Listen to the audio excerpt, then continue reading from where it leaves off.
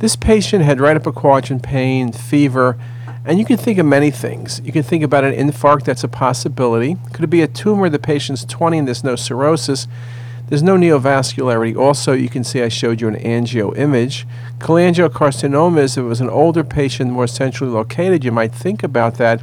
But this is hypodense, fairly well defined, and this was an abscess. And what's really incredible about this case, it was Hydata disease. Now, most Hydata disease we think about, 70+% have calcified rims. They're very cystic.